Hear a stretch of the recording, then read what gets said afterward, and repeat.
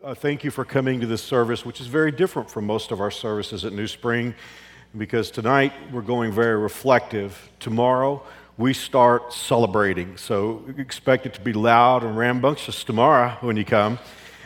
We have 5 weekend services, and we want to invite you to one of those. They start tomorrow afternoon at 3:30, again at 5 o'clock, at 6:30, Sunday morning at 9:30, and 11:15. I'm here all the time. I can't remember when they start. For those of you who might be new to New Spring, I should tell you that we are finishing up a series of talks that I've been giving for the last 8 or 9 weeks called Red Letters. And you probably can imagine what the series is about. Many of us have Bibles in which there are a number of words in red letters. And those words are the words that were spoken by Jesus. And they're set aside for us. All of the Bible is the Word of God. But wouldn't you agree there is something special about reading the words of Jesus? And you know, when you think about red letters, it means something that's set aside. If it's a red letter day, it's a big day. And the words of Jesus are huge. Tonight, though, I've set my course to just share with you 7 statements that Jesus made. And all 7 of these statements were what Jesus said on the cross. As far as we know, these are the only words that Jesus said. Perhaps he said more. If so, they were not recorded. But it's just awesome to read what Jesus had to say. Again, I want to appeal to the message that I gave last weekend here at New Spring, because I talked about crucifixion and how painful and how difficult it was. The challenge with crucifixion was getting your breath, because if your hands were nailed to a cross, your body would sink, your head would sink down into the chest cavity, and you would have to fight for every breath of air. You would have to pull against the nails that held your hands and push against the nail that held your feet for every breath of air. Jesus would do this for 6 hours, from 9 o'clock in the morning to 3 o'clock in the afternoon. And Bible scholars tell us that it was very hard to breathe, but it was almost impossible to speak. It was very difficult, because you only can speak when you're exhaling. And exhaling, of course, would be very difficult on the cross. So Jesus must have spoken these words through unimaginable difficulty. I'll let you use your imagination to the extent that you can to think about Jesus suffering on the cross for your sins and my sins, and to consider that God himself, God in flesh, thought these 7 things were important enough for you and I to remember. And so on this night, some nearly 2,000 years later, on a Good Friday, we celebrate the words of our Savior. I would begin with what Jesus said in Matthew 27, verse 46.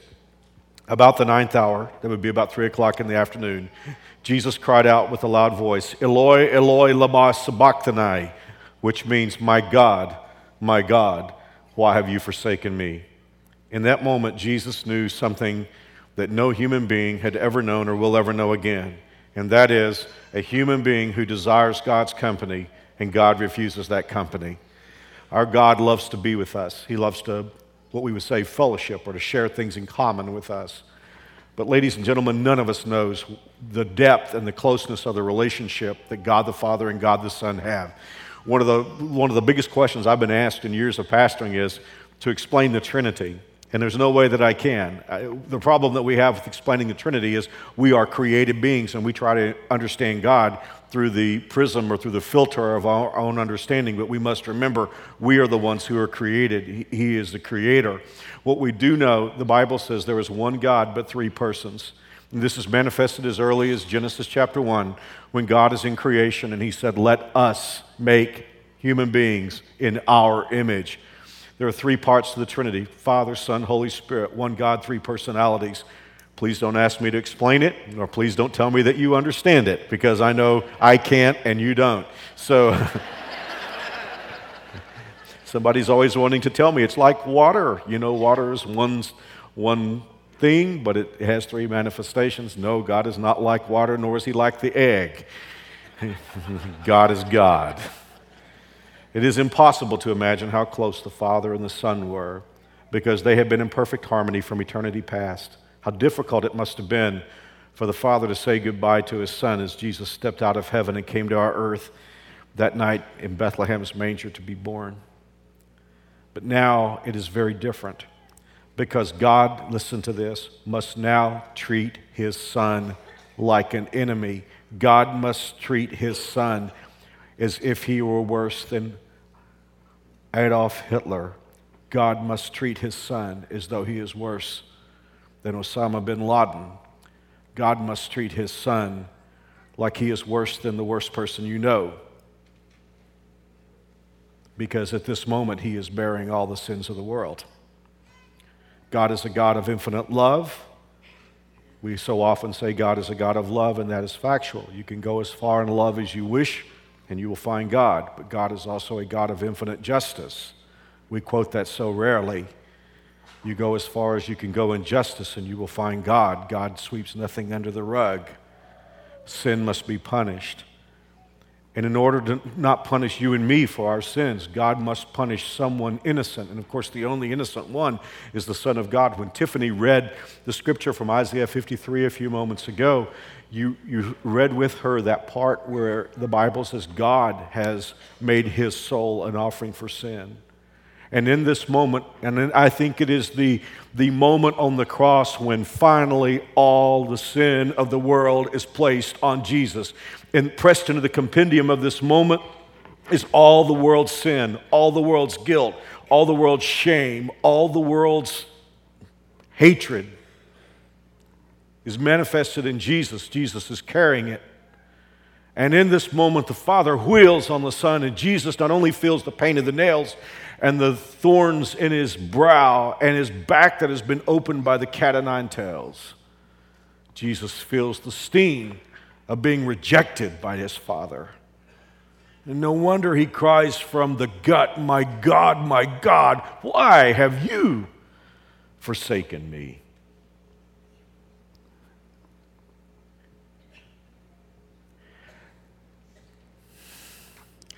I am honest with myself enough that I sometimes wonder, how could God love me?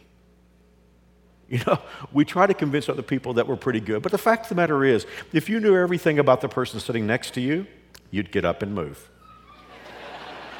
As crowded as we are. And if the person sitting next to you knew everything about you, he or she would get up and move. All joking aside, we know. Hey, let's not try to kid anybody about us being okay. I did a series called Freaking Messed Up, and that's where we are. God rejected his Son so that he would never have to reject us. For all that we've done wrong, with all of our dysfunction and all of our failure, we can never be rejected. God rejected Jesus so that he could accept us. So the next time you see these words as you read the Bible, my God, why have you forsaken me?" Jesus is asking a question that he knows the answer to. He wants us to explore that answer. He wants us to know that he was rejected on the cross so that we would never be rejected. In Luke 23, verse 33, when they came to the place called the Skull, there they crucified him along with the criminals, one on his right, the other on his left. Jesus said, "Father, forgive them, for they do not know what they're doing." I'm sure the Roman soldiers had heard the crucified say a lot of things. They had never heard this before. They had been cursed, they had been hated, they had heard the screams, but never had they heard, "Father, forgive them." Well, we could say, what was it that caused Jesus to be placed on the cross? And the answer, of course, we've already said that it was the Father's plan. But it was not the Father's plan in a vacuum. It was not like before the world was created, God said, what I want to do is punish my son. I assure you, that was the last thing God wanted to do. See, in between a perfect world and a father punishing his son on the cross is your sin and my sin. The nails that went into his hands are there because of our sin. The thorns in his brow, the stripes on his back, the spit in his face, the beard that was plucked out. I love the story of a man who said one night he had a dream, and in his dream he saw Jesus being nailed to a cross, and a burly Roman soldier was driving the spikes with the hammer and the nail, and he was so angry that somebody would treat his Lord that way. As the hammer swung back, the man in his dream reached forward and grasped the wrist before the hammer could come down, and he pulled the wrist around, and when he did, he said, "I stared into my own face."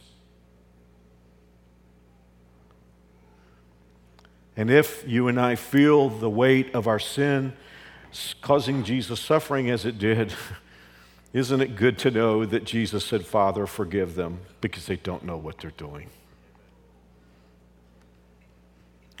Well, the one that makes me the most emotional is Luke 23. It is the story of the fact that Jesus was not crucified by himself. He was crucified, as we saw in Isaiah 53, among the rebels, the Bible says. There were thieves on either side of him, most likely insurrectionists, men who had stolen, pilfered, perhaps tried to start riots, maybe even committed murder. And they were suffering the death of crucifixion. And the Bible seems to indicate that at first both thieves insulted Jesus with whatever breath they could muster. But something happened in the heart of one of the thieves on the cross. And in verse 40, the other criminal rebuked the first, saying, "Don't you fear God, since you are under the same sentence? We are punished justly, for we are getting what our deeds deserve. But this man has done nothing wrong." Then he said, "Jesus, remember me when you come into your kingdom." Jesus answered him, look at these red letters, "I tell you the truth, today you will be with me in paradise." We're talking here about a man who did not deserve to go to heaven. Well, there's not a human being who deserves to go to heaven other than Jesus. But boy, are we talking about a guy who does not deserve to go. By his own admission, he is suffering the cruelest form of execution known to humankind. And he says he has it coming. And yet, in a moment of understanding, he looks at Jesus and he says, "Lord," all he says is, "Lord, remember me when you come in your kingdom." Week in and week out, I stand at New Spring in 4 services every weekend. And I tell our congregation what I believe to be and what I know to be the truth from God's Word. God is looking for a yes from you. He is looking for understanding. He's looking for you to get it, that Jesus died in your place, that you can't save yourself no matter how good you try to live, that it's not your church, that it's not your catechism or your baptism or the giving money or all the other stuff. None of that. It is that Jesus died in your place.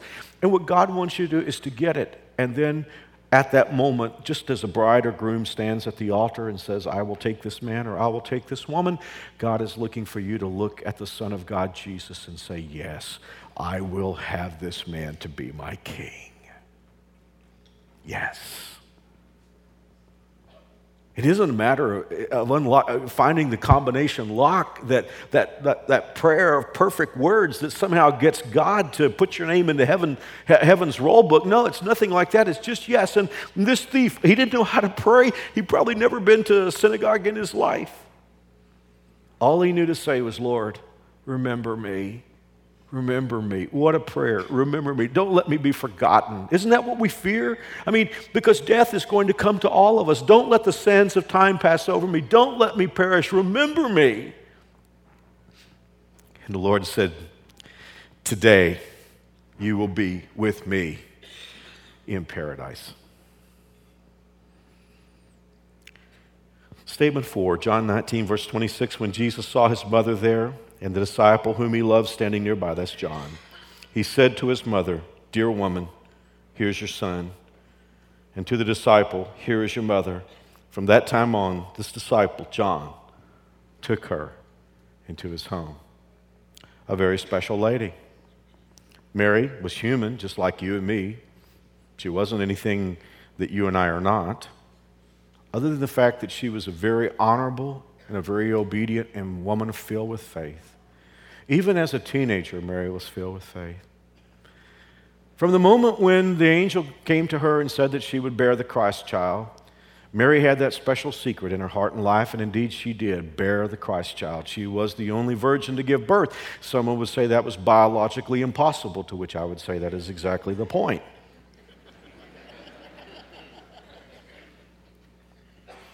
Jesus is not like anybody else.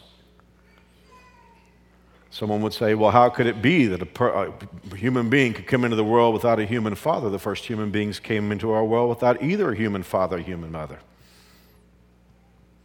But Mary, of course, is very special. She was a godly, faithful young woman. You remember, perhaps, that when Mary and Joseph brought Jesus to be dedicated, that there were a couple of very elderly but very wise, godly people, Simeon and Anna, and they prophesied that a sword would pierce Mary's heart. This is the day that it would happen, because Mary must now stand at the foot of the cross and watch her 33-year-old son, whom she knows to be the Messiah, the Savior of the world, the King of glory. She is watching him brutalized. But even in this moment, our Lord cares for his mother, and he gives her to John's safekeeping. I don't want to take this very far, but I would notice that Jesus asked John to take care of Mary, not Mary to take care of John. In John chapter 19, verse 28, later knowing that all was now completed, and so that the scripture would be fulfilled, Jesus said, I am thirsty. I don't know that I understand crucifixion as well as I should, but I understand that if a person hung on the cross, they would lose much of their body fluid. Blood, of course. We know that Jesus' blood was shed. And in Psalm 22, 1,000 years before Jesus was born, as David prophesied about the coming of Jesus, he talked about the tongue of Jesus sticking to the roof of his mouth.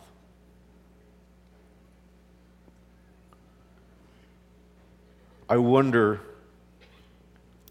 how many of us feel. I used to remember my mother reading the story to me from John when I was a little boy, and I thought to myself, how I wish I could have been there. How wish I could have been there to take him something to drink. As far as I know, Jesus only asked for a drink twice in his life that we have recorded. Once was by a well in Sychar, where a woman whose life had been messed up and ruined by bad choices. She'd been married 5 times, divorced 5 times, sleeping with a man who was not her husband. You remember that Jesus met her by a well, and he asked that he might have something to drink. And here once again he said, I am thirsty. As the poet wrote, he became thirsty so he could give us the water of life. I will not dwell too long on the 6th statement because I preached a whole sermon on it last weekend. But in John chapter 19, verse 30, when Jesus had received the drink, he said, it is finished. I would just repeat one thing that I said last week. Jesus did not say, I am finished. He said, it is finished. He had come on a rescue mission. He had come to be the Savior of the world. He had come to pay for our sins on the cross. He had come, the innocent Son of God, the only one who was ever innocent, came to hang on a cross to shed, as Peter says, his precious blood. And when he finished paying for sin, Jesus died on his own terms like no one before or since ever would. Finally, Jesus said, it is finished. And what I love about that is this was not the pathetic, whimpering cry of a defeated man. This is the cry of a victorious warrior. He said in Greek, it's just one word in Greek, tetelestai. It is like the final brushstroke has been placed on the masterpiece. Jesus said, I have done what I came to do. It is finished. And let no one try to add to that. Let no one try to add his or her religion, his church, his baptism, and for sure not our good works, which the Bible says our good works, even at their best, are like filthy rags. The only way any of us can get into heaven is the finished work of Jesus Christ on the cross. Like the old poet said, nothing in my hand I bring, simply to the cross I cling. I have nothing to bring in my hands. It is all of what Jesus did for me. Jesus paid it all, as we sang, all to him I owe. It is finished. It is settled. If you were to meet me after the service and say, Mark, do you know for sure that you're going to heaven? I'd say absolutely. And you might say, well, you're an arrogant cuss. No. I have many faults, but I'm not arrogant. I know I'm going to heaven because the price has been finished. It's been paid. Here's what the Bible says. God the Father would see the travail of his Son on the cross and would be satisfied. If you have a debt and it's satisfied, then you don't have to worry about it anymore. It's been paid. It's been stamped paid in full. And so it is. When Jesus died on the cross and cried out, "It is finished," our debt was paid in full. And then finally, this seventh statement from Luke 23, verse 46. Jesus called out with a loud voice, "Father, into your hands I commit my spirit." When he had said this, he breathed his last. And now, a shameless appeal to get you to come back for Easter.